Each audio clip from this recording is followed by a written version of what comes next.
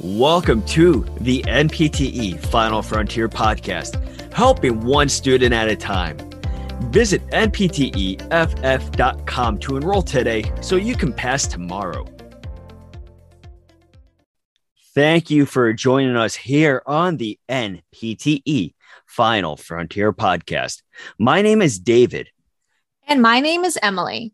Today, we will be discussing the anatomy of the meniscus and how to test for meniscal injuries, or more specifically, meniscal tears. So first, it's important for us to review and understand the anatomy of the meniscus. The meniscus is a fibrocartilaginous structure within the knee joint, which is divided into a medial and lateral component. The meniscus plays many important roles, which include load transmission, shock absorption, joint lubrication and nutrition, joint stability, and proprioception. So now let's discuss the main difference between the medial and lateral menisci. So the medial portion has a crescent letter C shape. It's larger and thicker when compared to the lateral portion. It is wider posteriorly and becomes more narrow anteriorly. It has attachments to the medial collateral ligament, the knee joint capsule, and the anterior cruciate ligament, or the ACL. The lateral meniscus has an O shape. This occupies a larger portion of the tibial articular surface and is more mobile than the medial meniscus. So the meniscus is primarily an avascular structure with the primary blood supply limited to the periphery. Only the peripheral or outer 10 to 25% is vascularized. When the meniscus is damaged in the central portion, it is usually unable to heal naturally since this portion is avascular. Since the peripheral portion of the meniscus has a blood supply, like we mentioned, this portion is more likely to heal naturally. So now let's shift our focus to discussing meniscal tears or injuries, since we now have a better understanding of the overall anatomy. The medial meniscus is injured more frequently compared to the lateral. This is usually associated with the twisting force, especially when combined with rotation and compression. Injury can also occur due to cutting maneuvers or fast transitions when the individual attempts to turn, twist, or even change directions while weight bearing. These injuries can occur during sports such as basketball or football, while at work, or even when getting out of the car. So the signs and symptoms of a meniscal injury include swelling, which can cause limited end range flexion or extension, popping or clicking, a catching or locking sensation in the knee, quadricep muscle atrophy, pain along the knee joint line during forced hyperextension or maximal flexion, or a springy end feel with passive extension. So during the acute phase of a meniscal tear or injury, the patient may be unable to bear weight on the involved side, specifically due to pain. So now I'm going to pass it over to David, who will discuss some common clinical special tests which are used to determine if an individual does have a meniscal injury.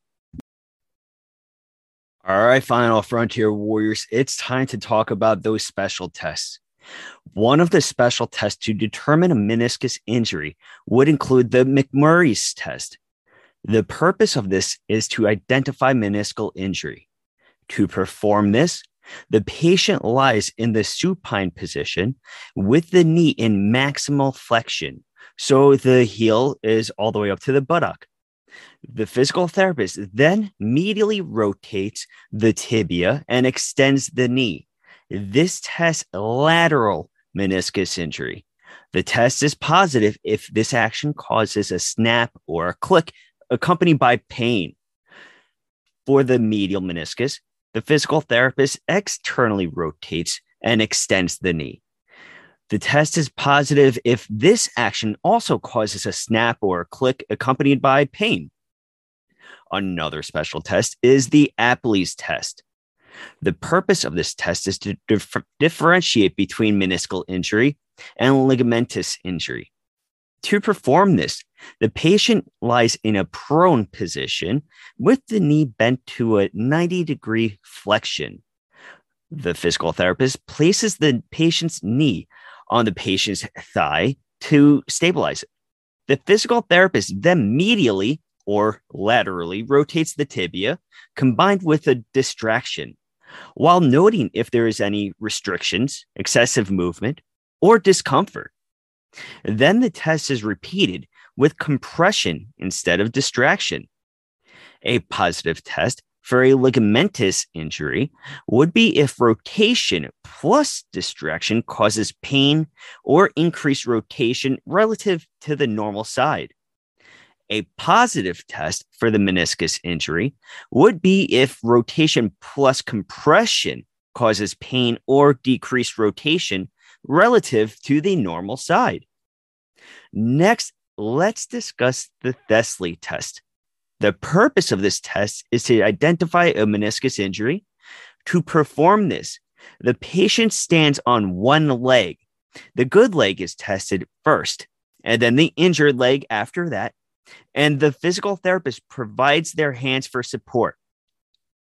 The patient then flexes their knee in a 5-degree of flexion and then rotates the femur medially or laterally over the tibia.